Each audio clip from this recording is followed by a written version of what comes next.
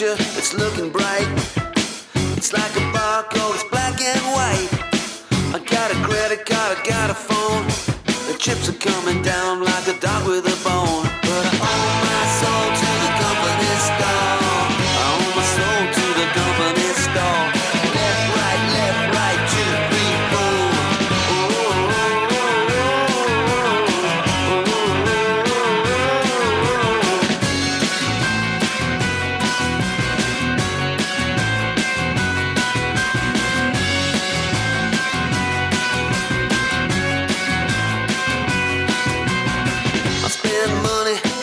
don't have to buy things that I don't need. To show my friends, impress my neighbors. They ain't watching cause they're watching TV. I owe my soul to the company store. I owe my soul to the company store. Left, 2, 3, 4. Hello, Julian Charles here of the mindrenewed.com, podcasting to you from the depths of the Lancashire countryside here in the UK. And today I'm very pleased to welcome back to the programme for another one of our quite unstructured but hopefully interesting chats, Antony Rotunno, teacher, blogger and freethinker extraordinaire, I will say, originally from the UK but now living and working in Spain, in Madrid. Antony, it's good to speak to you again. Welcome back to the show. Thanks very much, Julian. Nice to speak to you as well. It's great to speak to you. Some time since we spoke last time. I actually can't remember quite when it was. About 6 months ago or something, was it? Something like that? It was just after the new year, yeah. So, yeah. Well, how have you been doing in the meantime? Yeah, I've been doing fine, actually. Other than teaching a lot of advanced English, which has taken quite a bit of my energy, I've been much more immersed in the expat music scene. There's a few Spanish as well, but it's quite predominantly expat. And also, sometimes as I was talking to people, we were joking that it sounded like I was interviewing them, and suddenly a light bulb went off, and I thought, well, I've done podcasts before, I've been interviewed before, so I decided that I would interview musicians, to promote them and to sort of, for myself as well. So I've done 5 or 6 of those, and it's been really good, and all this sort of knowledge that I've accumulated, all these little tidbits of knowledge that whatever my interviewee is talking about, I can manage to chip in with a few things. So, great. And those are published up on your YouTube account, aren't they? They're all there, yeah. And you told me at some point that you're going to go backpacking. I'm not sure when you plan to do that. Is it in South America? Yeah, I'm flying in and out of Colombia, Bogota, at the end of July. I've got 5.5 weeks, hoping to get to some of the countries in the north of South America, if that makes sense. Uh-huh. Peru, Ecuador, Bolivia, however, it depends on the budget and everything. But wow. Some might say I'm a bit old to go backpacking because it gets harder, but I don't know about that really. I'm going to enjoy it, and I'm going to travel very light. I'm very much looking forward to that. Yeah, quite envious in some ways, actually. Yeah. But I'm slightly older than you, so I'm not sure that I would cope with it very well. I'm not in terribly good shape, I have to say, so I'm sure you're better equipped physically than I am to do that. Well, I actually wrote a blog post called Travelling Light, which was nearly all true, tiny embellishments here and there, but basically it was all about the first time I went backpacking when I was about 25. I intended to travel light and ended up with a backpack so heavy that my back could hardly sustain it. And I actually lost my backpack while I was between Cambodia and Vietnam. And the irony of ironies, I suddenly realised that, I was travelling lighter than I'd ever travelled before. Because I'd lost all my backpack and my day pack, and all I had was a bum bag with passport, traveller's checks and everything. Oh, how did that go? I mean, you managed to survive all right, obviously. Yeah, well, it was brilliant because I was with a group of people, but it's just one of those kind of moments when you realise that in spite of your best intentions, you've actually achieved what you wanted to do, which was to travel light, and be in the moment, so to speak, rather than just over planning everything. But I'm going to get it right this time. I'm take a very small bag. I'm not even taking any music. I'm just going to take a book and a guitar and a few clubs. Very, very inspiring. Yeah, well, all the best. I hope you enjoy it greatly and that you come back in one piece. Yeah, I'll probably come back. I think so, yeah. In case I don't, I'll have to say everything I've ever wanted to say on this podcast now. Yeah. Okay, well, I hope you've prepared absolutely everything you want to say. Great. Well, what we agreed that we were going to talk about, of course, was, we haven't agreed a title or anything like that, but it has to do with the subject of sort of advertising and how our lives are structured and formed by forces that are certainly beyond our immediate control. We're thinking of, obviously, government, we're thinking of corporations. So it involves the notions, as I say, of advertising and propaganda, and so it's a very wide field, lots of things to discuss, and I know that we've both been thinking about it and come up with lots of anecdotes and things that hopefully will not just be heavy all the time, but will be slightly light at times, a bit amusing at times. So the best place to start, I guess, is going to be with some kind of definition, I suppose, of some of the words that we're using. So perhaps we should start with advertising. Have you got a definition for that? Yeah, I mean, obviously in dictionaries they vary a little bit, but here's a couple. To advertise, the verb, to try to persuade people to buy a product or service by announcing it on television, radio, newspapers, internet, etc. To provide information about a good or service to influence others. So I guess the key words there would be persuade and influence. Just going back to the title that I thought might be good would be advertising and lifestyle design. As I said, we're going to look at advertising, but in the context of how things are already set up. Our lifestyles are already set up, as you said, in ways we don't know about. Indeed. And in fact, in preparation for this, looking at some of the resources that you've sent and things obviously I've found on my own, it becomes increasingly clear that many of the things that we take for granted as being just normality are in fact, have been designed from quite some time ago by various people we have no idea about. And as you think about these things more, you become more aware. We live in this kind of prefabricated reality, really. I mean, I'm going too far by saying reality there, but there's sort of social structures and societal structures we live in. We take these things for granted, but very often they have been designed for various purposes. And so hopefully we're going to unravel some of those things. So perhaps we should start with the most obvious area of advertising. What hits us when we watch TV or we hear the radio or we look at a newspaper, that sort of thing. That's the most obvious place to start, although, of course, it's only a very small part of what we'll be looking at. Yeah, sure. Obviously, advertising, TV ads have become far more sophisticated as the years have gone on. And we're going to talk about certain gentlemen, the father of public relations. We'll get onto that later on. Yeah. But, if you just want me to take you through a few of the techniques, the sort of very basic stuff. Humour is one. There's a famous advert in England for Cadbury's chocolate bar. The soundtrack of it is the song In the Air Tonight by Phil Collins, which has got a very famous drum break on it.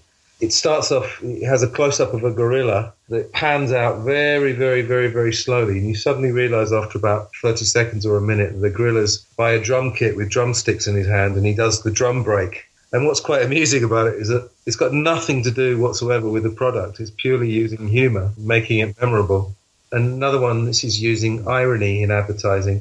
There's a product called Marmite, which may not mean too much to people overseas, but it's a sort of yeast-based product. Yeast extract, I think it calls itself, doesn't it? Yeast extract, yeah. And if you have any Australian listeners, they will know Vegemite, which is a sort of vegetarian version of it. It's pretty good stuff, actually, Vegemite. I have had it. Yeah, well, they're very clever with this. Basically, it's a young man who takes this gorgeous blonde woman back to his apartment, and they start kissing, and then suddenly he starts retching, and then it just comes up on the screen, Marmite, you either love it or hate it. And it's very clever because it's preying on this thing about it being an acquired taste. And I was thinking as I was watching it, the people that like Marmite are going to feel like some sort of exclusive club. They're going to appreciate that. Well, actually, I went and had a look at the Marmite website and I had some thoughts about this. We're going to pick up this later on when we talk about Edward Bernays with the idea of selling things not just by being upfront about their qualities, but by triggering your desire to buy things in different ways. And, when I looked at this website, it makes a heck of a lot of this, you either love it or you hate it. It's a meme there, out there in the culture. I've heard lots of people say it, away from the context of the TV. And I'm wondering if it's a false dichotomy that's set up there, because some people obviously do dislike it. But say 20% of people really like it, 60% of people think it's okay, and only 20% of people really do dislike it.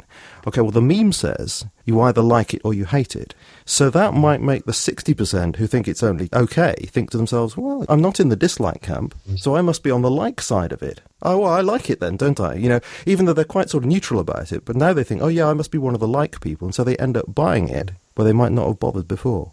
Yeah, I hadn't thought of it like that. It could be. You maybe have a slight like for something, and then the advertising just pushes you a little bit further. They obviously think this is working, because when you look at their history, they have a sort of history of favourite adverts, and you look at the old ones, they're all based on health. This is really good for you, the vitamins and all that kind of thing. And you look at their new ones, which they particularly say they like, they're all, well, nearly all of them anyway, are this, you either love it or you hate it. They're playing on that a great deal, so it clearly works. Yeah, interesting, yeah. You've got other ones, very obvious ones. When you're selling shampoo, it tends to be a woman in a tropical setting with a waterfall in the background and slightly orgasmic look on her face. And then you've got Flake, people in England will know, which is a sort of phallic-shaped chocolate bar, And then General stuff would be just you'll have lots of stuff with friends together consuming a product, with the implication being that if you buy this product, you'll have lots of friends. And then someone pointed out to me, I think it was one of my students, because I bring up advertising quite a lot during my classes. They said, oh, yeah, whenever you see car adverts, they're always on the open road. You never see cars advertised with someone stuck in traffic in the middle of the city, obviously. Well, the only time you would do is if you're trying to sell a car that perhaps fits into small spaces or something like that. But yeah, but by and large, yes, right, they're on the open road, they're in these exotic locations and people having a fantastic time and living the high life, exactly. That's it. So, I mean, some of it's quite blatant and some of it's more subtle. I mean, some of it you might say is fairly harmless, but I think we're going to get on to the more sinister aspect of it later on. But yeah. Well, talking about the sexual element to all this, I've come across examples of adverts where the actual product that's being sold doesn't just have, a rather attractive model next to it, but now you have the product, obviously because you can Photoshop things so easily, the product is actually in the shape of the model, which is rather interesting. It's got so far that now you are completely objectifying this exaggeration of the female form and identifying that with the product being sold.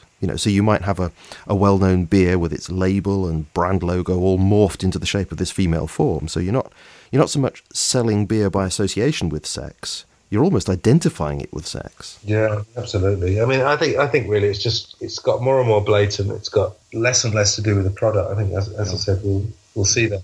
I've just got some other very short things, but just other techniques if you're interested. Yeah, because what we're doing here, I think it's fair to say that we're building up a kind of impression of the kinds of things that we're going to talk about, because people are obviously very familiar with these kinds of things, but if we explore these in this kind of impressionistic way, then we'll be making some deeper points about it later on, as I say, particularly in connection with Edward Bernays. Yeah, absolutely. Well, I mean, just a few things. You often see things like recommended by doctors, and obviously there'll be a picture of a doctor who's probably an actor. That thing about doctors being trusted, basically. And then limited stocks. What got me thinking about that is this funny paradox of humans. Most people like to be part of a crowd, but we also like to be unique and exclusive as well. So I think the idea of limited stocks, a bit like the Marmite, it buys into the idea that you can be in some sort of exclusive club. Oh, you mean like the limited edition of a bottle of wine or something like that? Yeah, limited stocks or that kind of thing. Yeah, the strange thing about that is I remember that way back, my parents used to like Vauxhalls. I'm not sure I was ever very keen on them, but they used to constantly have Vauxhalls. And I remember them buying one on one occasion, and I think it said a limited edition or something like that. And what was it? What it was, a Vauxhall Victor or something way back. But it was this limited edition. But all it was just, I think you could have a different colour from usual. And of course it had a little printed limited edition at the back. Well, so what? But I suppose it made some people feel they were, perhaps even my parents feel, that they were buying into something special, but clearly it wasn't special. Yeah.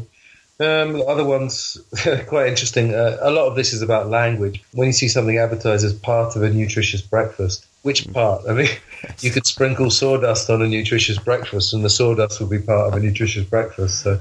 Yes, it's when they sell these things and say, this is useful for reducing cholesterol or something as part of a calorie-controlled diet. And exactly. Yes, depends entirely upon what else you do with your diet, exactly. Yeah. In fact, I wanted to mention something about this 5-a-day business, which is absolutely massive, isn't it? And advertisers jumping on this straight away, so they say, well, our product is one of your 5-a-day. For people not in the UK or from the UK, this is the idea that you're supposed to have 5 portions of fruit or vegetables each day. So any product that gives you one of your portions, you see, is a good product. Whether it's also full of fat and sugar is another matter. We have a friend who is a patent lawyer, and she knows somebody who was on this committee that was deciding this 5-a-day business. So this person was sat on this decision. They were basically pulling numbers out of thin air. They were basically thinking like, well, 4 doesn't sound quite enough. 7 or 8 sounds too many, and it's got to be an odd number because everything, like in flower arranging, you have an odd number of flowers. It just feels right. So they chose the number 5. So there's apparently no scientific basis to that whatsoever. It's just, it sounds good, and, it's generally good advice to eat fruit and vegetables. But, people go on and on about 5 a day, and of course it's fantastic for these advertisers to jump on that bandwagon. Well, funnily enough, I had some notes about that as well, because I said I live in Spain. I have actually lived in England permanently for over a decade. And when I go back, it's very interesting to see things that you can notice. And I noticed this a few years ago. And first of all, I'm thinking, why do we need anyone to tell us how much fruit and vegetables to eat? I mean, why can't we make that call ourselves? But the thing is, it doesn't even tell you, does it? It just says portions. Or what's a portion anyway? Exactly. Or do you have just one slice of an apple? Is that a portion? Yeah, and I mean, I started to get really annoyed at people I know and stuff going on about it. It's one of those perfect examples of something that's just been given to you. It's completely and utterly unnecessary. The other thing was that this is absolutely no word of a lie. I took my nephew swimming a few years ago, one of the times I was back, and they had 5 a day plastered on a vending machine, presumably because they were selling fruit juice or something.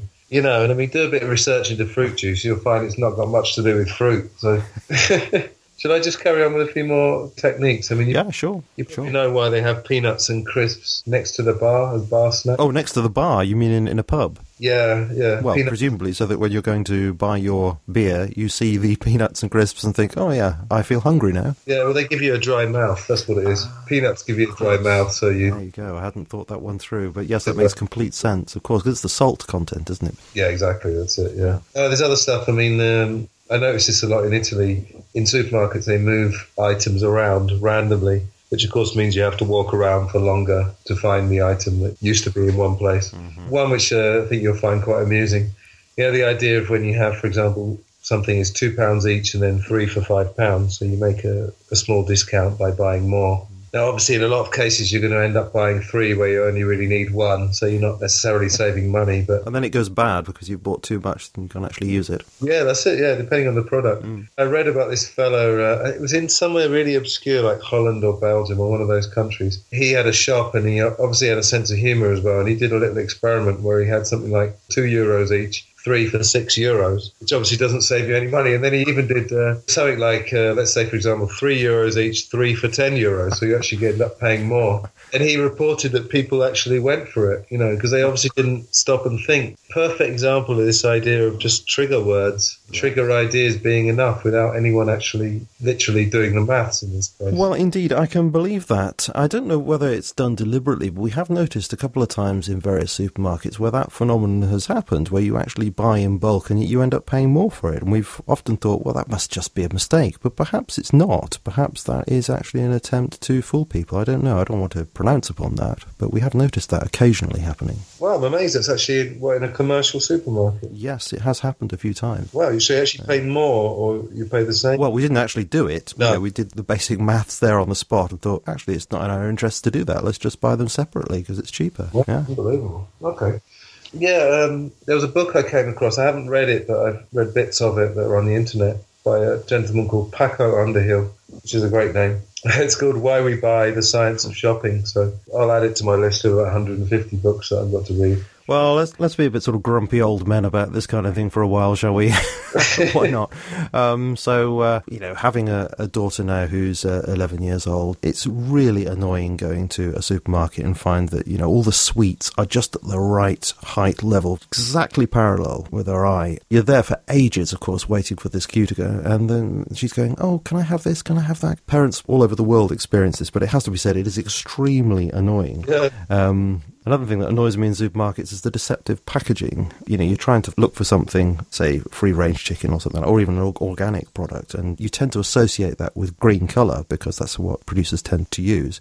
And so then there are these copycat producers. They produce something which isn't organic and it's not free range or whatever, and yet they try to kid you into that. So you find yourself sort of picking it up and almost about to put it in your basket, and then you think, just a minute. And some of these products are very close to each other physically as well, so particularly annoying and deceptive.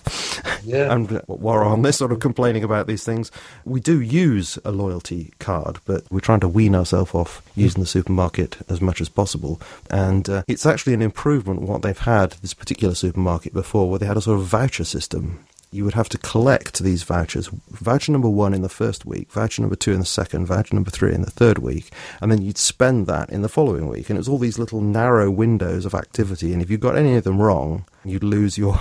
So it meant you had to go back those particular weeks. And I felt sort of controlled by it, you know, so I didn't really like it, and I wasn't very keen on collecting these things. It sounds like it's adding extra stress as well. You have to try and remember the days for a fairly small saving. Still, I thought I'd mention it because it annoyed me. And I felt slightly controlled by it, or at least there was an attempt to control me by it. Yeah, sure. I've got some other stuff on shopping malls, which is quite classic stuff. Because a shopping mall, all these sort of tricks are all concentrated in one area. So you really, when you walk into a shopping mall or shopping centre, as we say in England, you're really walking into one massive trap. Yeah, one Yes. massive series of traps. I'll just give you a few. Most people, because the majority of people are right-handed and sort of right-oriented, they put a lot of tempting offers on your right, because most people turn right when they turn into shopping centres or department stores.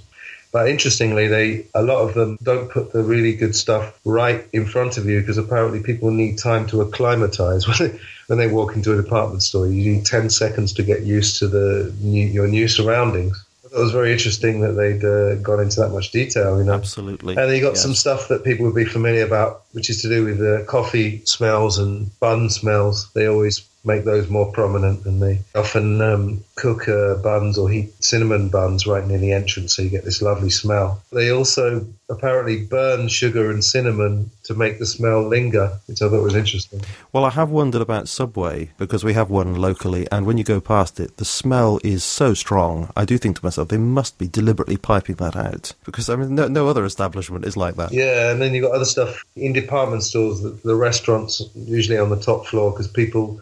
Obviously, if they enter on the ground floor, they're likely to go up, and they tend to keep going up and up unless there's anything particularly interesting on the basement. And so, of course, they'll get to a point where they'll get hungry and thirsty, or, well, in my opinion, they'll think they're hungry and thirsty. That's another story. And then they get to the restaurant on the top floor to get all that lovely food to sate their hunger.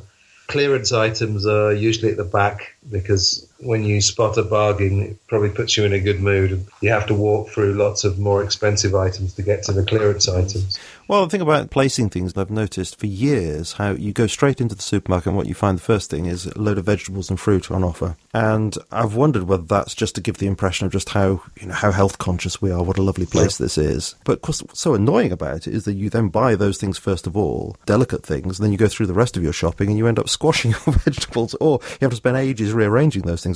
But that annoyance mustn't be so great that it puts people off going. It must be in the interests of the supermarkets to give this sort of healthful impression when you go through the door. Well, there's one theory that I read. They do that because the people will pick up fruit, and people being the strange animals they are, they'll feel proud of themselves that they're eating something healthy, so they'll allow themselves what's the word? Guilty pleasure. They'll allow themselves a guilty pleasure. That's very plausible indeed. That's very plausible, yeah. There's some other stuff in supermarket aisles. The staple items, just essential items, are often in the middle of the aisle, so whichever way you enter from, you're going to have to go past luxury items to get to the staple stuff.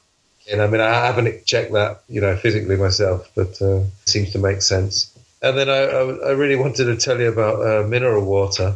I was curious to find what the most expensive bottled water. Are you ready for this?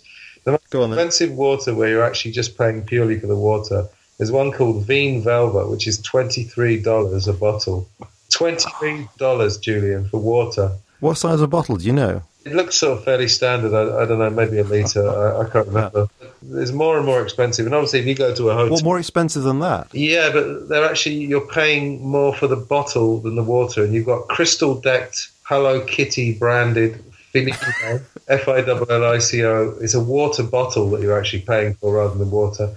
And then this is absolutely hilarious. I hope this isn't made up. You can get concentrated water, which comes from off the coast of Hawaii. And it's designed to be diluted with real water. And it goes for $16.75 an ounce. So, that's got to be a prank, though, surely. I don't know. I checked it wasn't The Onion, and it wasn't theonion.com. So. Yeah, but it could still be a commercial prank. So the idea that that you'd buy that for somebody's birthday or something as a joke. I don't know. Maybe we could check that, or your listeners could check that. But well, we've got this joke in our family where you can buy powdered water and you just add water to rehydrate it. Oh yeah.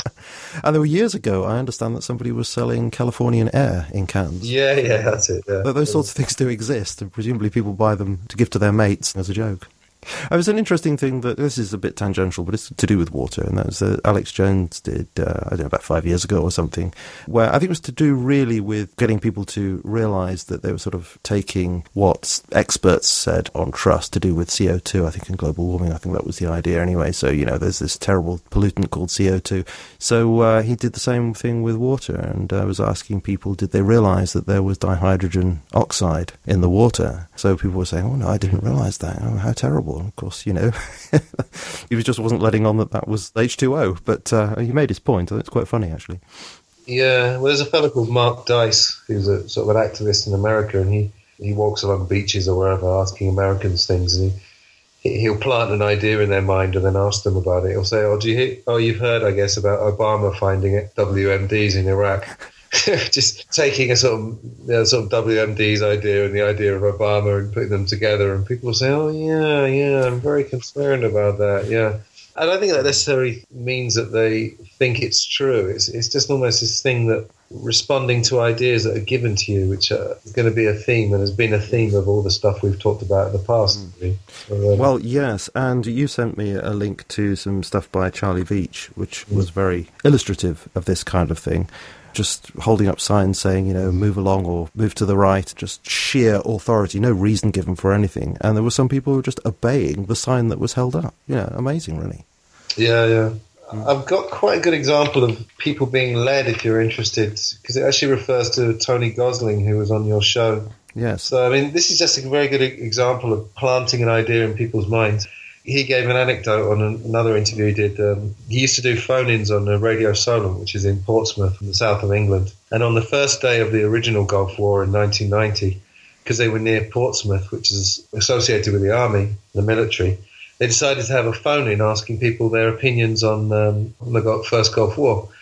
So the producer basically said, give us your opinions. Do you have positive or negative opinions? And he was waiting for the switchboard to start lighting up, and there was absolutely nothing. And after about 5 minutes, he turned to the producer and said, what's going on here? And the producer said, with a trace of irony, you do realise we haven't told them what to think yet. So basically what they did was they just rejigged the script, so to speak, giving people triggers for their opinions, like, do you think that Saddam Hussein is a dangerous man? They were still asking the same question, but giving people triggers, giving people something to respond to. And Tony Gosling said he was gobsmacked that suddenly the switchboard lit up. That's just a perfect example. It's not so much the content, it's just if you give people something to work with rather than making them or forcing them to come up with something original, then they respond to it. And again, I'm not saying people are stupid. We discussed this when we did the Change in the Discourse. In my opinion, they've been conditioned to respond rather than to produce.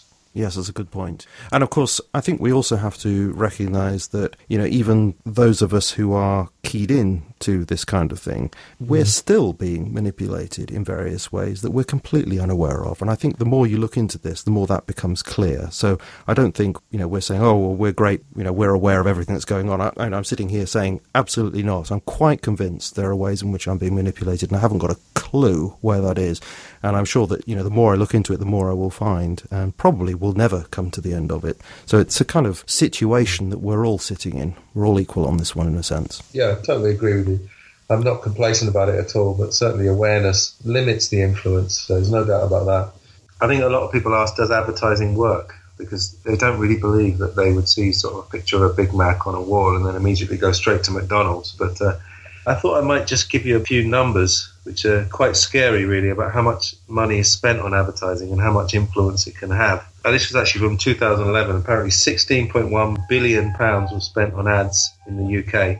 And, of course, one of the things that I got from reading one of Chomsky's books was how much newspapers and TV as well rely on advertising. And I always assume that newspapers got a lot of money from people buying the newspaper. But I think the advertising revenue is far more significant than the actual price of the newspaper. And just to give you a good example, there was an MP called Michael Meacher who was in Blair's government and resigned over Iraq. He gave a quote to The Guardian saying that the war on terrorism is bogus, which, to the alternative movement is not a very controversial idea, but I suppose in the mainstream it is. And apparently that lost The Guardian £1 million in advertising subsidies almost instantly. And a lot of the advertisers threatened a total boycott if The Guardian ever printed anything like that again. If that can happen to The Guardian, then you try and imagine what would happen if, say, a regional paper printed something like that. It could finish them. And that's why, we never really see any references to 9/11 or in England 7/7. It's just off the table because they're just too scared of losing advertising revenues. Absolutely, yes. You mentioned Chomsky, and of course this very much fits with his observation that people often think of advertising the wrong way round. the advertising model that certainly was in my mind before I read Chomsky on this was the idea that, the advertiser buys airtime, say, from the TV company, and then the TV company makes its programs. But Chomsky pointed out that the TV company is actually selling an audience to the advertiser. And so the audience kind of is the commodity being offered for sale to the business that wants to sell the stuff. That allows us to see that the TV company will therefore mould its programming. The newspaper will mould what it prints so as to maximise and tailor the audience according to the needs of the advertiser. Oh, yeah, of course. I mean, when you're watching TV programs, particularly in countries where there's lots of ads, the ads, without realising, will be tailored, or they certainly won't have sort of negative messages. I mean, one example, someone said that if there's lots of car ads, there won't be in a show where someone's having problems with their car, So they don't want to give any idea that any of the cars that are being advertised could ever possibly break down. It's one of those. And in some ways, it's objectionable. But I think what's objectionable about it is the way they play on our general ignorance about this. So, I mean, if I wanted to consciously buy into this situation, so I wanted to watch a program, that would be okay. I'm saying I'm going to sell my attention, I'm going to sell my time to the TV company because I want to watch the program they've produced. And so if I'm making that transaction consciously, that's absolutely fine. But what I don't like, of course, is the idea that people just get into this sort of passive alpha wave brain state or whatever and just sitting there and don't realise that actually there's an exchange going on there with their time and their attention that they're not even aware of. So that seems to me to be exploitation. If only everybody could be aware that they're actually making that transaction, then it wouldn't be nearly as objectionable as it is in fact. Yeah, well, this is one of the dangers of in a lot of houses. The TV is just on permanently, and it's not even that you're watching it. In a way, that's more dangerous, because if you're concentrating on a program that you really want to watch, at least your attention is centered on something.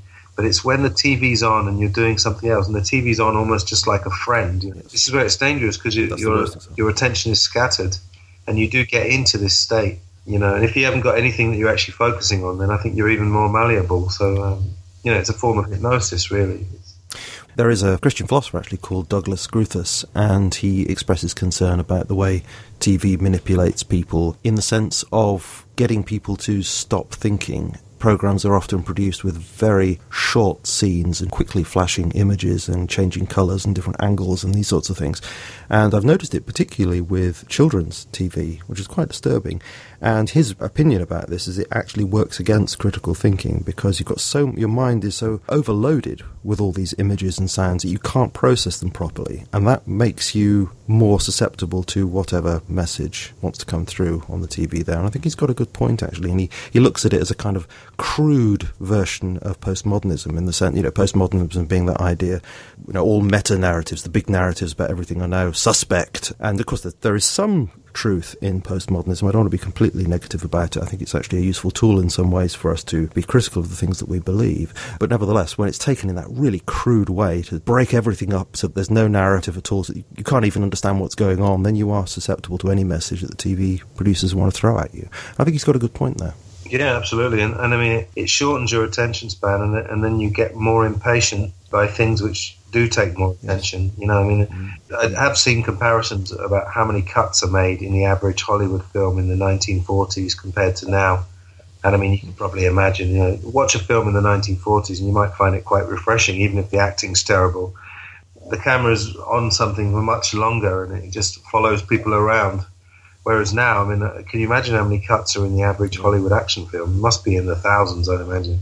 And, that could be dismissed as just a matter of fashion. But I think, based upon the kinds of things that we're going to lead towards when we look at the sort of darker side of this, I think it's probably reasonable for us to think that it's not all just fashion. There is some design behind at least some of this. Mm. Yeah. Well, we have mentioned Edward Bernays, and I'm just wondering whether we should talk about him a little, because obviously he is a very little-known person, but a very important figure in this, isn't he? Yeah, I mean, he's nicknamed the father of public relations, but I actually tagged him the most influential man you've never heard of, because he did actually manage to get in Time magazine's 100 most influential men of the 20th century, but I'm sure if you asked the man on the street who Edward Bernays is, I'm sure most people wouldn't have a clue. And he's famous for being the nephew of Sigmund Freud? Yeah, absolutely. Well, I mean, he's actually the double nephew of Sigmund Freud. He was especially proud of that, apparently. He's known as the father of public relations, and public relations is basically propaganda. given a nice sounding name, because propaganda didn't actually used to have a negative connotation, but I think it was during the war, one of the wars, that it started to develop that. So public relations is basically an invented term. Particularly, I think it must have been the Second World War, though, where that became particularly objectionable. Yeah, because when he wrote his book Propaganda, which was 1928, I think the word was still a sort of neutral word. Absolutely. I guess the most famous quote, which I think comes right at the beginning of the book, which is conscious and intelligent manipulation of the organised habits and opinions of the masses is an important element in democratic society. Those who manipulate this unseen mechanism of society constitute an invisible government, which is the true ruling power of our country. We are governed, our minds are moulded, our tastes formed, our ideas suggested, largely by men we've never heard of. And I mean, that's in 1928. He's talking about an invisible government, and he's talking about people behind the scenes influencing us. So, no conspiracies here, sleep tight. Yeah, that's how he starts the book, isn't it, actually? Yeah, it's actually the first paragraph, even the first words, but it's definitely right at the beginning. Yeah, and I think it's very instructive, actually, to take a look at Bernays' book, Propaganda, which Noam Chomsky refers to as the real manual when it comes to these things. And so, if we turn to the real manual here, you've already quoted from Chapter 1 with that opening statement. And then it's interesting in Chapter 5 that he justifies this manipulation of the population by saying it's necessary because of mass production. He says, quote, mass production is only profitable if its rhythm can be maintained, that is, if it can continue to sell its product in steady or increasing quantity. The result is that while under the handicraft or small unit system of production that was typical a century ago, demand created the supply, today supply must actively seek to create its corresponding demand. A single factory, potentially capable of supplying a whole continent with its particular products, cannot afford to wait until the public asks for its product. It must maintain constant touch, through advertising and propaganda, with the vast public in order to assure itself the continuous demand which alone will make its costly plant profitable. This entails a vastly more complex system of distribution than formerly. To make customers is the new problem. One must understand not only his own business, the manufacture of a particular product, but also the structure, the personality, the prejudices of a potentially universal public, unquote. So it's not that you're necessarily creating something that people need or that people even want to start with. What you're doing is, first and foremost, creating a demand for whatever it is that you want to sell. So whether people actually want it or not is irrelevant. You actually have to make people want whatever it is that you want to sell. And so this is a justification for manipulating people so that business can function in this mass-produced kind of way. And you do that, he says, by coming to understand what it is that motivates people on a deep level, which takes me to Chapter 4, where he discusses the psychology of public relations. And this is a fascinating quote. Men are rarely aware of the real reasons which motivate their actions. It is chiefly the psychologists of the school of Freud who have pointed out that many of man's thoughts and actions are compensatory substitutes for desires which he has been obliged to suppress. A thing may be desired not for its intrinsic worth or usefulness, but because he has unconsciously come to see in it a symbol of something else, the desire for which he is ashamed to admit to himself. A man buying a car may think he wants it for purposes of locomotion, whereas the fact may be that he would really prefer not to be burdened with it and would rather walk for the sake of his health. He may really want it because it is a symbol of social position, an evidence of his success in business, or a means of pleasing his wife, unquote. So if you can come to understand what it is that deeply motivates people, then you tap into that. That will then allow you to sell people things which are not necessarily what they really want. They want them for other reasons. They don't want it because it's a car. They want it because it says something about themselves or something along those lines. So it's really deviously tapping into people's deep psychology. And especially if you can link that to sort of group psychology as well, how people are affected by how other people think of them. That's very powerful too. And there's a great example of this here where Bernays talks about how to sell a piano and compares how one might have sold a piano in the past and how the new salesman does it. So let me quote from this. It's quite long, but I think it's very interesting. Quote, "The old-fashioned propagandist, using almost exclusively the appeal of the printed word, tried to persuade the individual reader to buy a definite article immediately. This approach is exemplified in a type of advertisement which used to be considered ideal from the point of view of directness and effectiveness. You, perhaps with a finger pointing at the reader, buy O'Leary's rubber heels now. The advertiser sought, by means of reiteration and emphasis directed upon the individual, to break down or penetrate sales resistance. Although the appeal was aimed at 50 million persons, it was aimed at each as an individual. The new salesmanship has found it possible, by dealing with men in the mass through their group formations, to set up psychological and emotional currents which will work for him.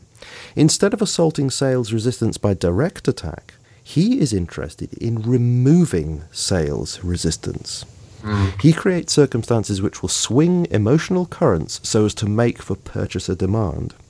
If, for instance, I want to sell pianos, it is not sufficient to blanket the country with a direct appeal, such as, "You, buy a Mozart piano now. It is cheap. The best artists use it. It will last for years."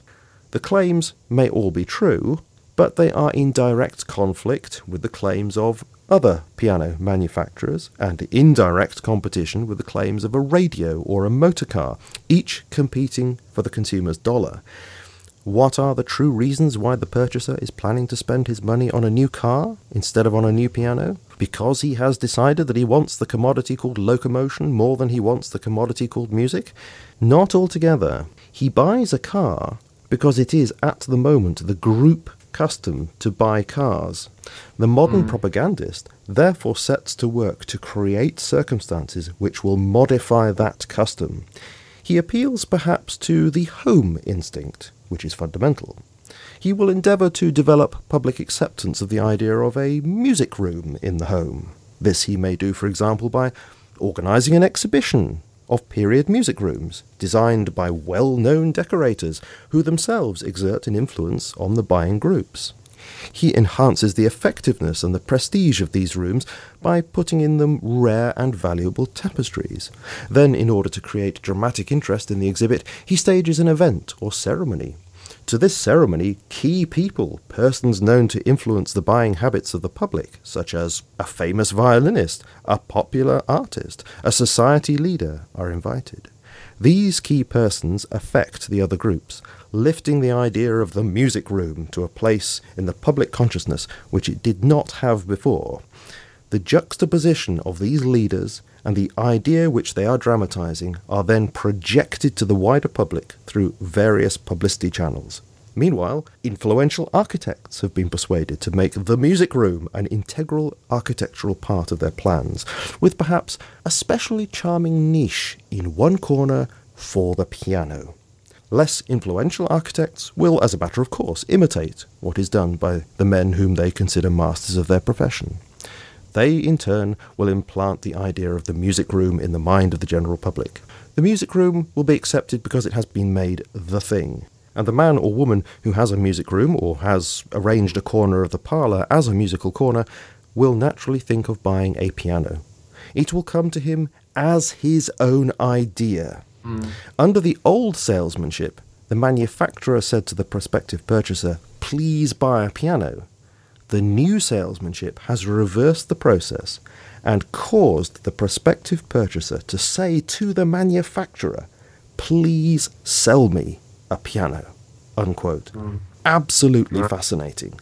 So the producer has come to understand the psychology of the person, understand the psychology of the group, and has manipulated that so that those people now desire what the seller wants to sell, such that those prospective customers are now saying, "Please sell me what it is that you're making." And it's been created by the seller themselves. It's absolutely fascinating to see that back in 1928 and to recognise the extent to which that foreshadows the modern world in which we live and suffer these things on a daily basis. Yeah, absolutely. Well, I mean, some of the stuff that Bernays, a few of his greatest hits, he's largely responsible for women smoking, or certainly women smoking in public. Smoking in public was a huge taboo, and actually women were risking an arrest if they were seen smoking in public. He organised an event at the 1929 Easter Parade. He arranged for some rich debutantes at a certain time to hold up cigarettes. And he told the press that they were suffragettes, and he came up with the term "torches of freedom." Now, of course, a cigarette is a phallic symbol, as a representation of a male part of the anatomy. But put the two together, and this idea of torches of freedom, it's obviously one of those terms which would catch on with people. You know, women have never looked back in terms of smoking. So I don't know if we can hold him completely responsible. That might be a bit too sort of simplistic, but he certainly was influential in that regard. Yeah, and so he was tapping into his uncle's theories, wasn't he, there, by exploiting this phallic dimension here, and also exploiting the idea that people would believe in freedom. So freedom's a good thing, so if something is touted as being a torch of freedom, then how could you possibly be against it? Because if you were to go against it, you'd be against freedom. Absolutely, and of course, you know, what's one of the big symbols of America, you know, Statue of Liberty, she's holding up the torch. And can't deny that he was a clever chap. He was apparently a workaholic as well. I listened to an interview by his daughter, Anne Bernays, who said, you know, he certainly wasn't a conventional father. He wasn't the warmest person. He was just work-obsessed. His work was everything. Another thing, he's also largely responsible for the fact that bacon and eggs is a staple of an American breakfast, and I guess lots of other countries. Because apparently till about the 1950s, I think it was, Americans used to eat a fairly light breakfast, which we'd probably call a continental breakfast now. The Beech Nut Packing Company asked him to publicise bacon and try and increase the sales. And he managed to get a lot of physicians to recommend a hearty breakfast. Now, of course, a hearty breakfast, a full breakfast, is a fairly vague term, but apparently the body loses energy during sleep, so you need something to bolster it when you wake up. He took this idea, and it's not clear exactly how he got it round to bacon and eggs, but I guess that's a good example of something that's quite heavy. So you take it from the fact that physicians recommend a hearty breakfast to physicians somehow recommending bacon and eggs, and then again, it's now become a staple. It's been a staple for, 60, 70 years now. So and bacon sales went up at the time, apparently. Yeah. I mean, and this was his idea of the third-party authority, wasn't it? That you appeal to this third party who people recognise as having authority over their lives in some way, and if you can get them on board, then people will just follow suit. Yeah, and I mean, once these things get established, it's very hard to get them unestablished. I mean, another good example, popcorn. I mean, why do people eat popcorn at the cinema? Why do they eat popcorn instead of chocolate? There's a good reason for that, which I'll let people research it themselves. But once that association is made, obviously people invite people around their houses to watch movies, and then they get the popcorn in. The central point, as I said, is once it's established, it's too much effort to unestablish it. But we're going to get into slightly more sinister territory now. Bernays was very involved in the coup that happened in Guatemala in 1954, and just very briefly, the United Fruit Company was very much in charge of that country, and under the dictatorship they had at that time, they were getting tax exemptions, and they were actually in control of the rail and postal services, which is quite a big deal, for a fruit company to have that much influence in a country. As happened in a lot of places, particularly in Latin America, anyone who was left-leaning socialist was immediately painted as a communist. It didn't really take a lot for Bernays to persuade people that Arbenz, who was the newly elected leader, was a, quote, communist. It's incredible how powerful that word is. Of course, we've got the word terrorist now, but it's another story. Basically, the Dulles brothers, who were extremely shady, I think at that time one of them was head of the CIA and one of them was Secretary of State.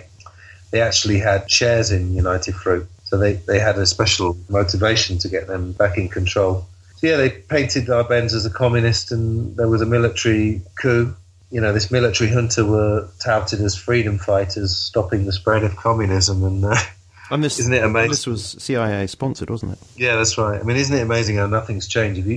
That last statement I've just made, if you just substitute the word terrorist for communist, I mean, nothing's changed. That's a very good point. I mean, the dark side of this coup is that it triggered basically 40 years of civil war and hundreds of thousands of deaths. That's nothing to be sneezed at.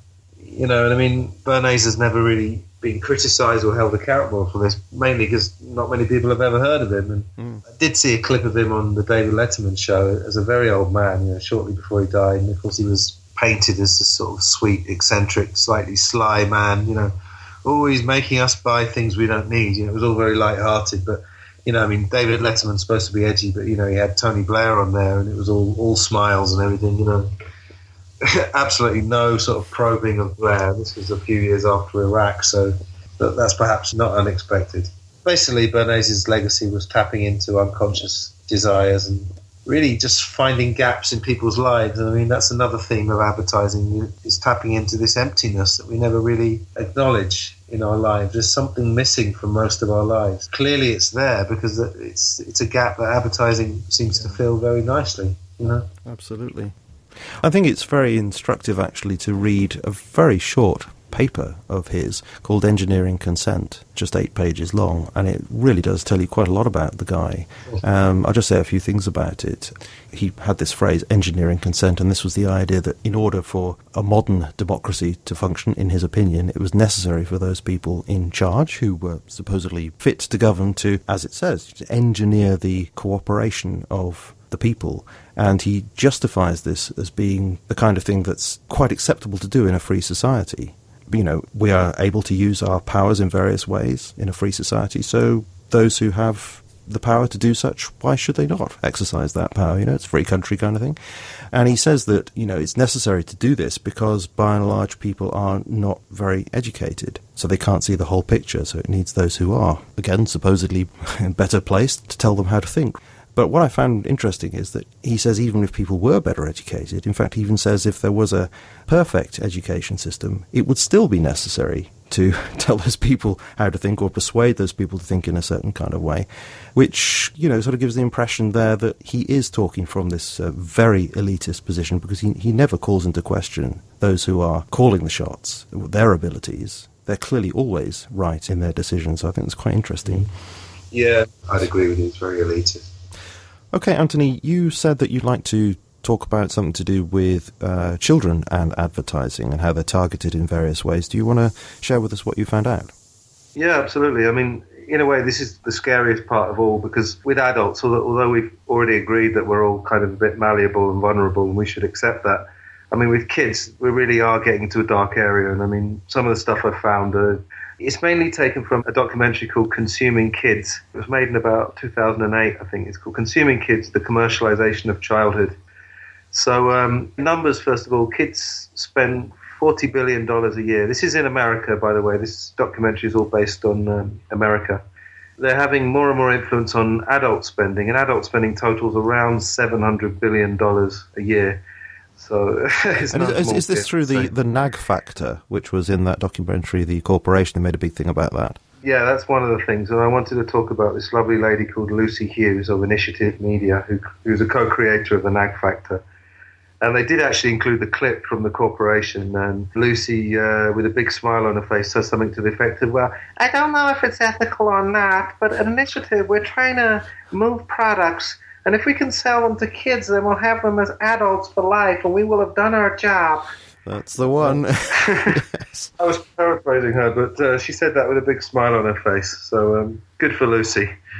I think really the significant part of this is what happened in the late 70s and early 80s, because till the late 70s, there was actually the Federal Trade Commission actually banned ads to children under 8 years old. They had actually talked about the deceptive quality of it, which I think we'd all agree with. But in 1980, there was a wonderful thing called the Improvement Act. And again, don't you just love these names? So that made everything much better, presumably. Yeah, exactly. Yeah, it's a bit like Operation Iraqi Freedom. It's about as convincing as that. Yeah, and this was passed by Congress with a huge majority. And it said that the Federal Trade Commission no longer had any authority on advertising. And the more I sort of look at modern politics, as the last 30, 40 years, the more that the 80s is really, it seems it really shaped the modern world with all this deregulation. And Ronald Reagan, when he was president, they had a very clever campaign slogan, which was that government is the problem, playing into this thing that the public don't really believe what the government said. So what we got instead of the government was we got corporations, which of course arguably are even worse. This was really the big change that happened, and from there, you know, the floodgates were open, and it was just open house for any kind of advertising to children they feel like.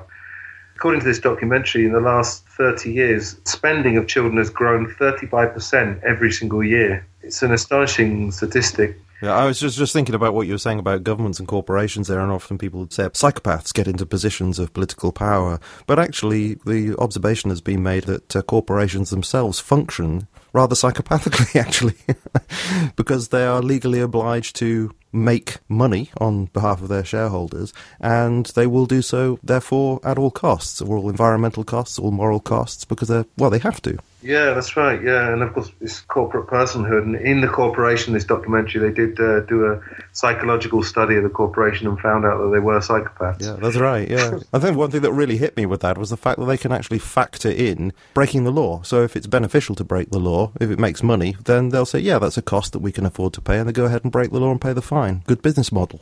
Absolutely, and I mean, if the public knew how much corporations paid in fines, they'd be amazed. I mean, I don't have the statistics to hand, but it's hundreds of millions of dollars in some cases.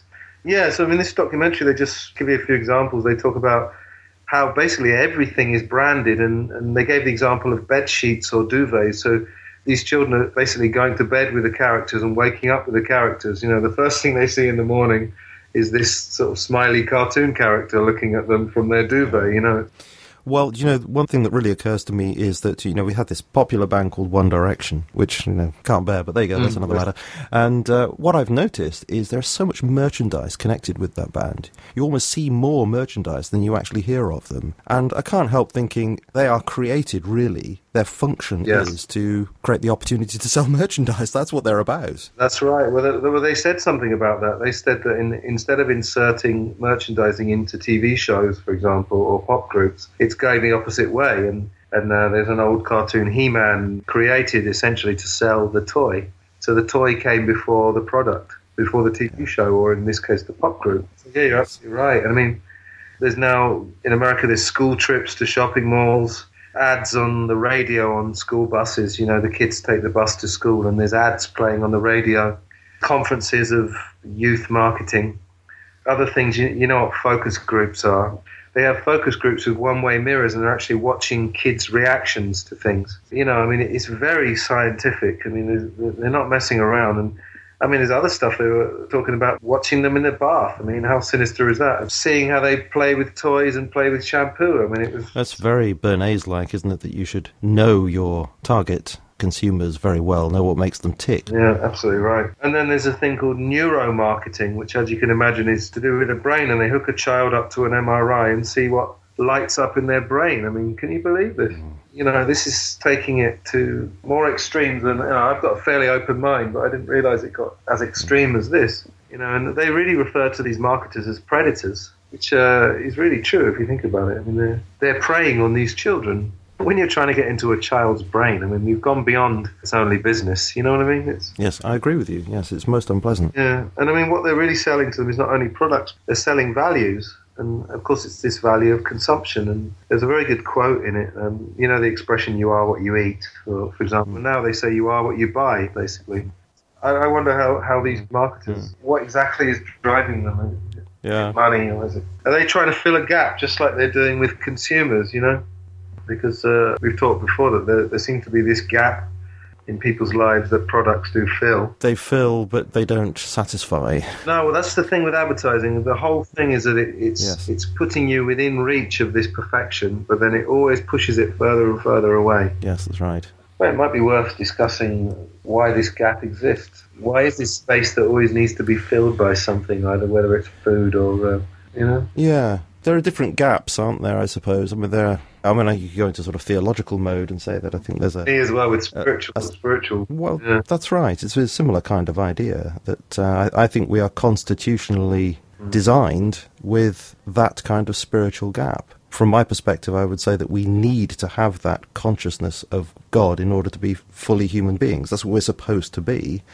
And insofar as we push God away from our lives, we're not at home, we're not authentically human, and so we look for other things to fill that. Right. And I'm quite sure that along comes the propagandist to say, well, look, this will fill it. And, there are various other desires that we have that can be exploited. So we want to be liked, well considered, fit into society, etc.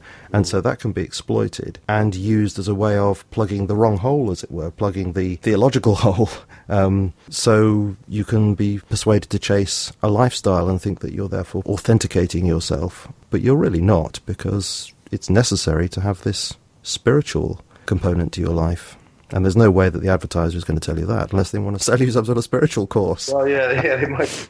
Well, actually, funny enough, KFC, one of their slogans was serving up soul, S-O-U-L. I don't know, what's a chicken McNugget got to do with anyone's soul? I think they're clever because in a way that, I saw an advert, we're all one. They're just putting these slogans that hit the right chords with people and then just putting them next to a product that's got absolutely nothing to do with it. Yeah, didn't Coca-Cola do something like that as well? Maybe in Coca-Cola, yeah. It's just this thing where there's no direct association between the product and the slogan anymore, really. I mean, there is with some brands, but you don't even need to do that anymore. You just put a slogan that people will like next to a product that's got nothing to do with it. Yeah, there was also this talk by Neil Sanders, which you recommended, and I don't know what conference it was at, but he was making some really, really good points in there. I know that you want to say something about it. The conference was called AV, Alternative View, and it was AV5, organised by a chap called Ian R. Crane, who's quite well known in the alternative media.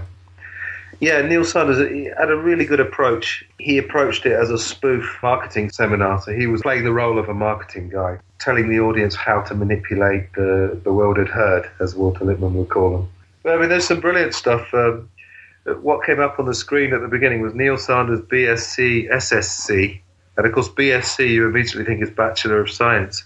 And he said, well, actually, BSc is bronze swimming certificate and SSC is silver swimming certificate. A lot of it was politicians. If you're a politician and you want to appear human, you need to stand next to workers. And there was all these clips of, I think it was Obama and David Cameron, standing next to people wearing hard hats in factories and people wearing wellies, Wellington boots, that is. If you have a politician pictured next to someone who looks like they do a lot of work, in the public's mind, even just that, they make an association. And then he was saying another way to appeal to the proletariat is to say that you grew up on a rough estate with the sound of gunshots nearby. And then they cut to very posh, the sound of gunshots is hunting. And of course it's someone who grew up in the upper class. His kind of thesis that he keeps coming back to during this talk is that products are sold on an emotional rather than a rational basis. I wanted to throw in another quote from Bernays. This is also from Propaganda, where he talks about babies and actually gives some advice on politicians. So he says, the candidate who takes babies on his lap and has his photograph taken is doing a wise thing emotionally. If this act epitomizes a definite plank in his platform, kissing babies, if it is worth anything, must be used as a symbol for a baby policy, and it must be synchronized with a plank in the platform. That's it. I mean, you wonder, was Bernays back. some sort of instruction manual or something? Essentially, that's what Neil Sanders is doing. He's acting as if he's giving an instruction seminar to marketers. He quotes Walter Lippmann, painting pictures in people's heads. A very good quote, because that's really what it's about. It is. It's just putting pictures in your head. But it's got to be the right picture. Bernays is right. If you get it wrong, you can send the wrong message and it can backfire on you. And I was thinking of William Hague when he was leader of the Tories a few years ago. And I remember him posing with a baseball cap on backwards. Yeah. And I thought, your image is the antithesis of that. What a stupid thing to do. I don't think it worked for him at all. Yeah, well, Neil Sanders was saying other things. Don't wear a tie and also get pictured with dogs. And then he said, here's a slide. Oh, here's a picture of me with a dog. Here's a picture of me with two dogs. You could do any amount of heinous crimes, but if you're pictured with a dog, then everything's fine. If you don't have a tie, then you look really cool and relaxed. That's it, yeah. One thing he did miss is that technique, which I've heard other people talk about, is where if two leaders are meeting, one tries to give the impression that he's in control, or she is in control, by putting their arm round the other leader. Yes, or also when you handshake, if you put your other hand over the hand, that's a sign of dominance. Yes. And he talks about putting universal truths into products. And he said that Esso, the petrol manufacturer, they advertise products as working on a molecular level. And then he said, well, doesn't everything work on a molecular level? Blinding people with science. Yeah, that's a favourite one, isn't it? Yeah. And then he said, to do with this thing about natural. And I think when you buy products in the supermarket and they're organic, I think you're on slightly safer ground than when they say natural. Yes. I mean, he's talking about when you buy tomato ketchup, there's often a picture of a tomato next to it. And he said, I don't remember ever seeing ketchup growing in a field. He was saying, just because something's natural doesn't mean it's good. And he said, scorpions, malaria, herpes, and dog feces are more natural than jam, but which would you spread on your morning toast? Yes. There are loads of great things that he said in there. I absolutely agree with you. Yeah, it's called The Art of Creating Reality.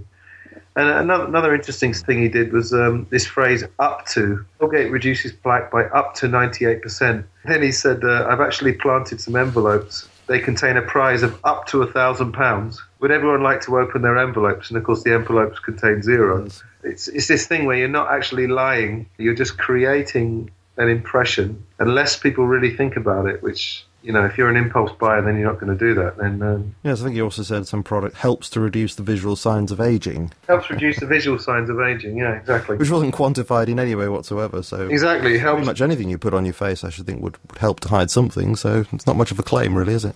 Yeah, that's it, yeah. And the thing that really stuck out, he was saying that when people are in crowds, they very quickly assume a crowd identity. Would you not think there's... Do you think there's anything to that? Yeah, I was certainly interested by the idea of this de-individuation theory, where you cease to function in some ways in the crowd as an individual, and that partial loss of the sense of self, which changes your behaviour or can do, so that you will do things that you wouldn't normally do. And so there are some instincts within you that you don't normally express for very good reasons, but under those circumstances you might be more inclined to. And I was thinking of the riots a few years ago in London, and how people just ended up looting. People quite shocked by that. And I'm just wondering if that is in fact the kind of thing that's going on there, that people ceased to operate as individuals and took on this kind of group way of thinking. Yeah, I mean, you could be right. I mean, if I look at my own sort of life, I really put a lot of it down to school. I mean, I'm sure it's probably even more primal than that, but at school I just remember how much of a hard time people who were out-of-the-box thinkers had, and I actually had a couple of school friends who were kind of damaged by school, really. Yeah, it's tough. It's right. Really giving the impression that if you are an out-of-the-box thinker, if you are an individual, I think your life is going to be more difficult, basically. Yes.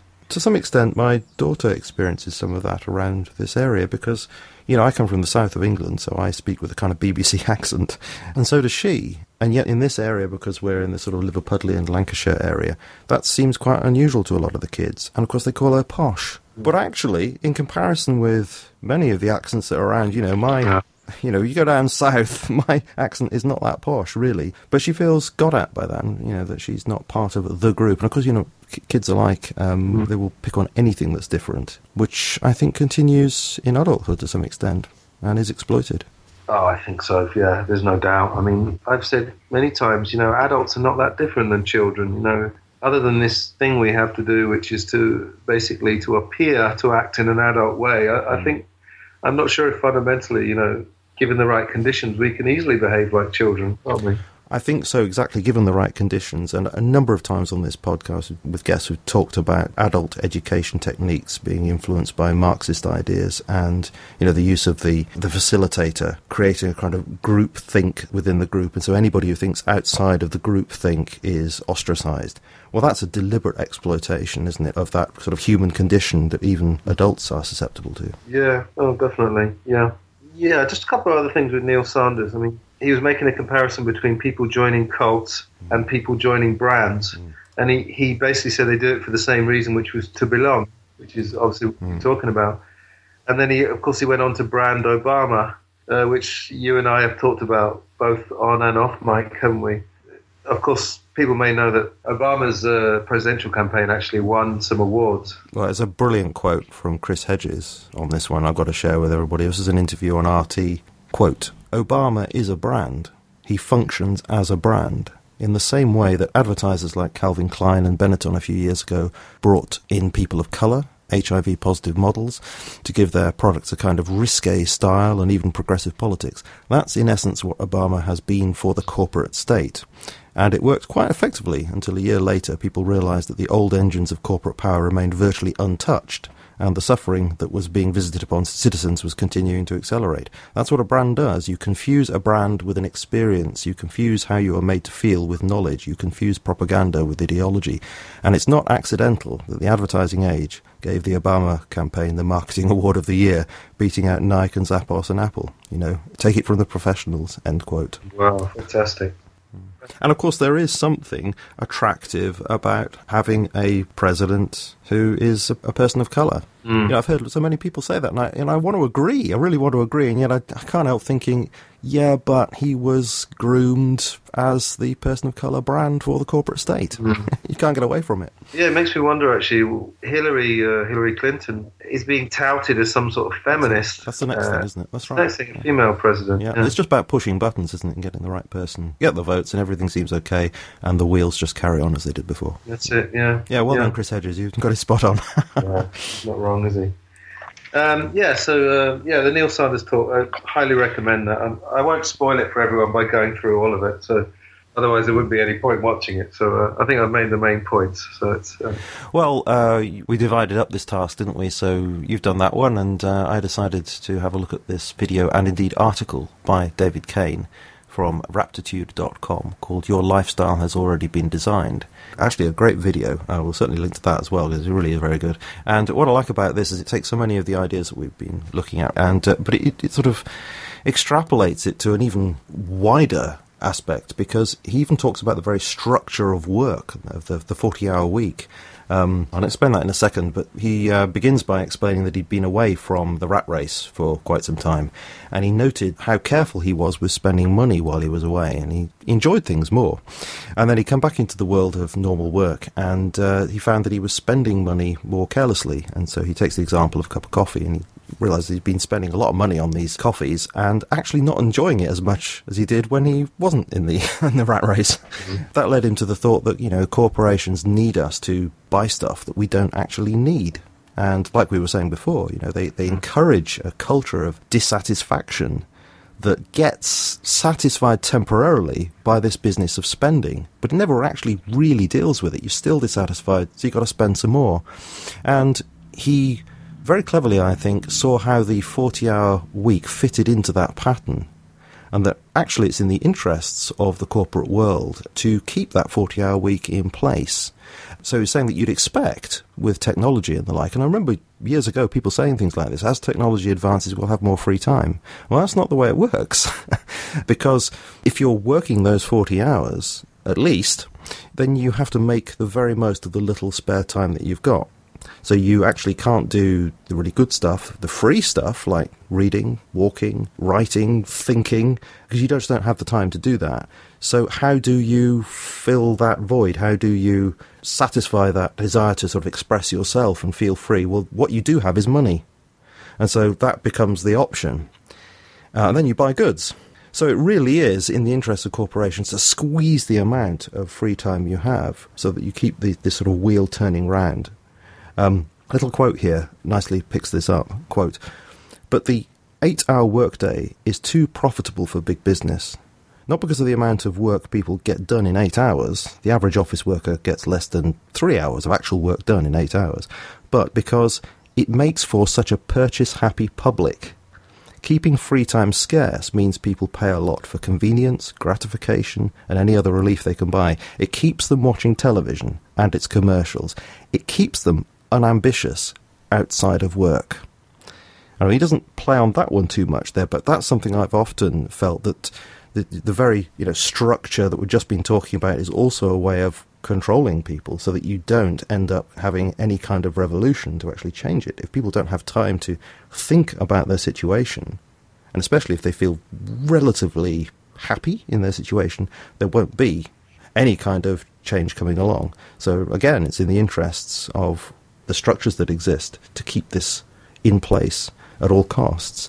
And he makes another very interesting observation, that actually our lack of health, not just our sort of spiritual lack of health, but our physical lack of health is also essential to this process. So he points to obesity and depression, pollution. That is necessary. Those problems are necessary to sustain this, he says, $1 trillion economy in the case of the US. He says, quote, "For the economy to be healthy, America has to remain unhealthy. Healthy, happy people don't feel like they need much that they don't already have. And that means they don't buy a lot of junk, don't need to be entertained as much, and they don't end up watching a lot of commercials. End quote. You know, that really spoke to me when I heard him say that. So, I mean, I think that's a brilliant... It's quite a short video, 10 minutes or so. It really is worth looking at and taking in that message.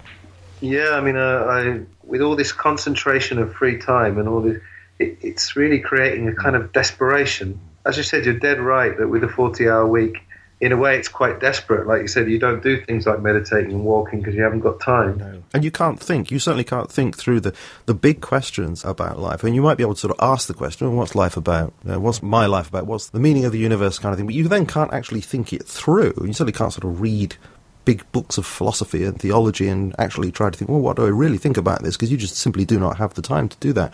And so you're more likely to perhaps just turn on a TV program that gives you a very sort of quick, potted version of some answer. Oh, yeah, I like that for whatever reason, but it doesn't mean it really you thought it through logically or it's actually satisfying at all. Yeah, absolutely right. Yeah. I mean, I don't know if you know, but in Spain, where I live now, and in Italy, where I used to live, basically everything shuts down in August and everyone goes on holiday. Mm-hmm. I tend not to stay here during the summer. I go to England, or this year I'm going to South America. I was just thinking, is it really relaxing when the whole country is going to be going to basically the same places? What's relaxing about that? I mean, beaches just crammed with people, you know. That's right. So when you get a bank holiday here, for example, there'll be some tremendous display over in Liverpool, and you're told that 500,000 people are going to make their way to Liverpool. You know, the news says, that's the place to be.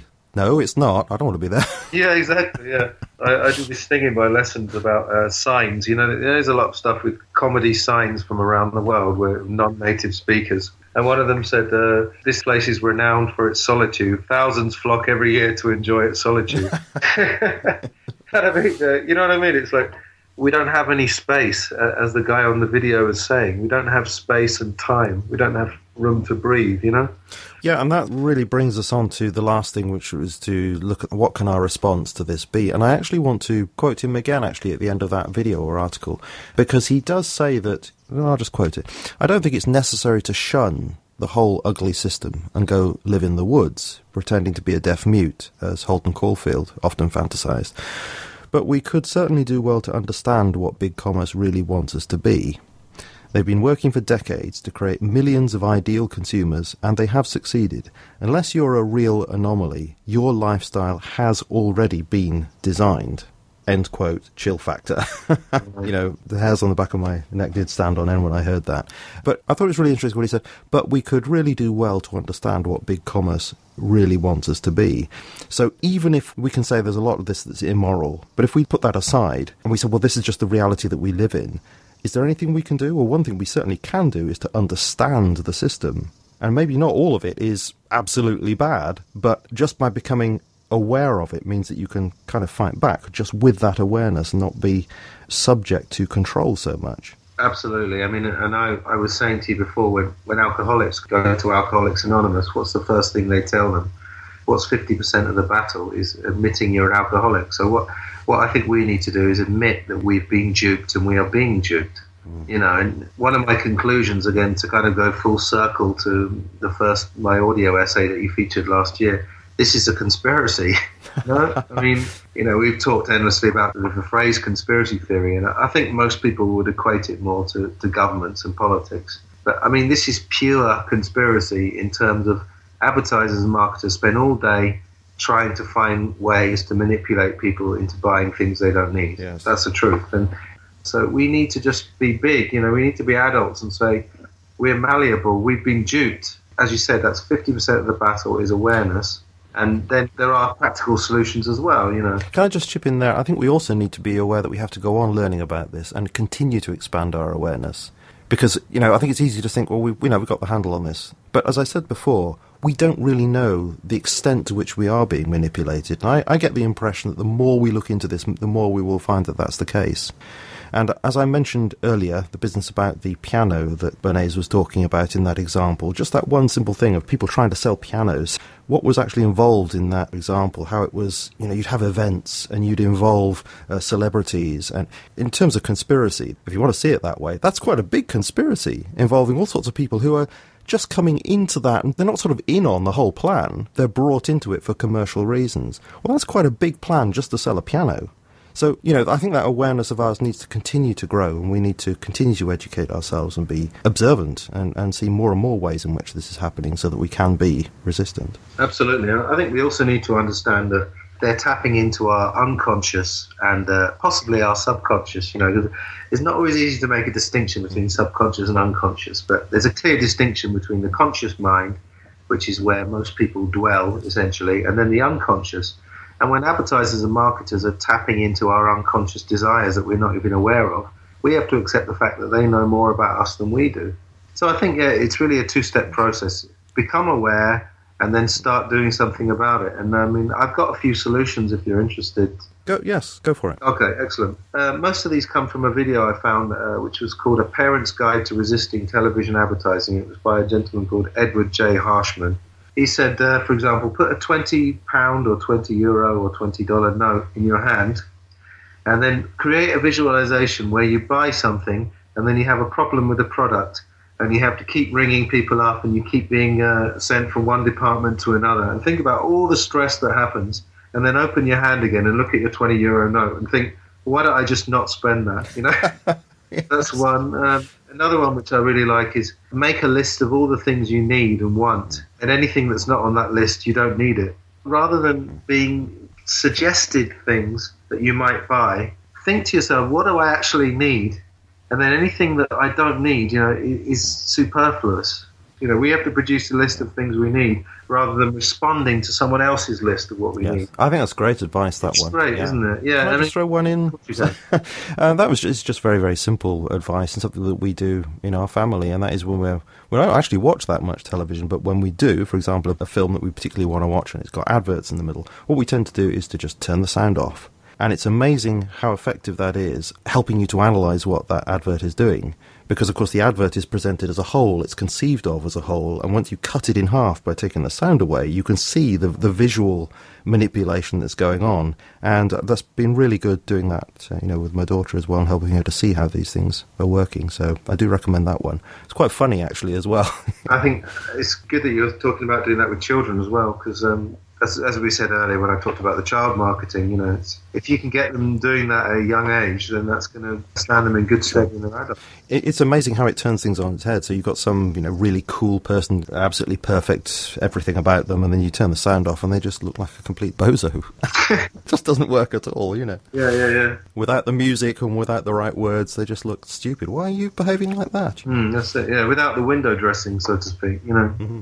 Another one he said was beware of disclaimers. Now, of course, on lots of products you'll see a disclaimer in very tiny writing, or on adverts they'll say something very, very quickly at the end. That's right, yeah, so you can really not hear it at all. Yeah, if you've got a video, you could perhaps pause that and read it, or, they're always obviously made incredibly boring, just like political documents.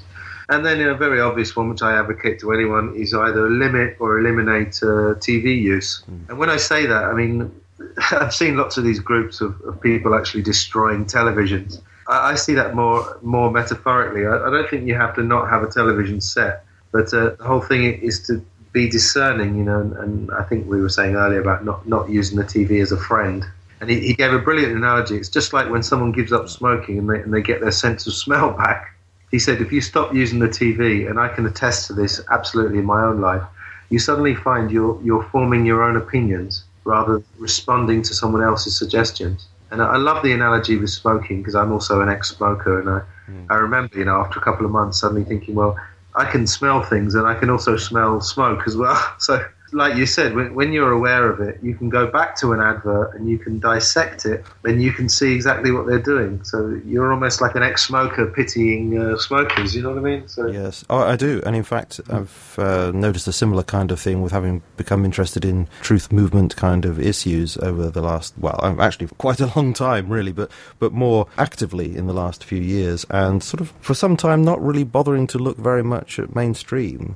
And then going back to it in order to find out, just what is being put on the mainstream here, and seeing just how much propaganda there is, thinking, I didn't really notice that so much before.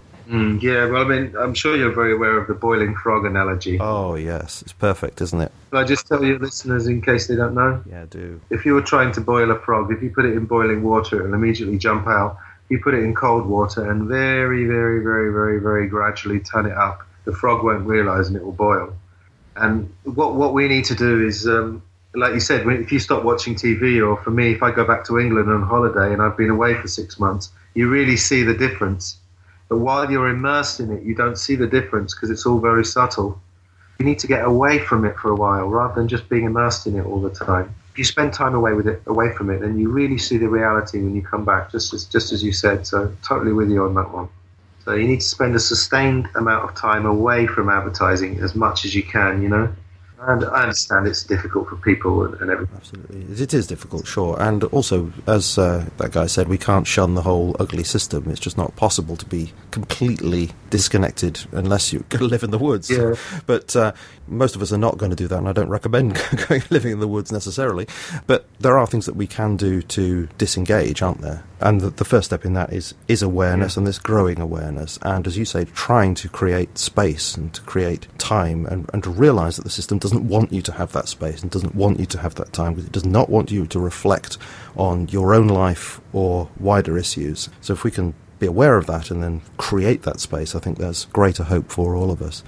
So, thanks ever so much, Antony, for coming back on to chat about these things. We could pretty much go on forever with this, but I think we're going to have to draw a close now. So it's been brilliant speaking to you, and very much hope to speak to you again.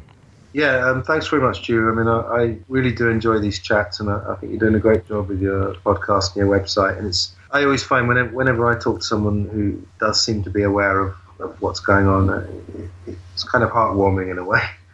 Because we are still the minority, and I don't mean to appear smug at all. There's nothing special about me. All that's happened is in the last 5 or 6 years I've made a concerted effort to make daily improvements in my life and daily observations and try and spread as much of my knowledge as I can without being too preachy, via Facebook. And actually another thing, for people who are maybe aware of what seems to be happening in society, I would just say to them, try every day, just try and engage someone. Don't preach to them, but try and bring up something. Try and change the discourse. There you go. I'm quoting myself now. I've been reduced to quoting my own quotes. Yeah, well, for anybody who's new to TMR, that's actually a discussion that Antony and I had some while ago, so I will direct people back to that one. Go listen to that, Changing the Discourse, where we covered quite a few of those issues back then. So, yeah, great speaking to you. In fact, I very much enjoy speaking to you, and indeed, as I've said many times on this show, such conversations are cathartic indeed, because you realise you're not the only person thinking this way. There are other people who share these thoughts as well, and thankfully, although yes, I suppose we're still in a minority, it is a growing minority, and in that there is hope. Great to speak to you, Antony. Thanks again. Okay, talk to you again soon. I spend money I don't have.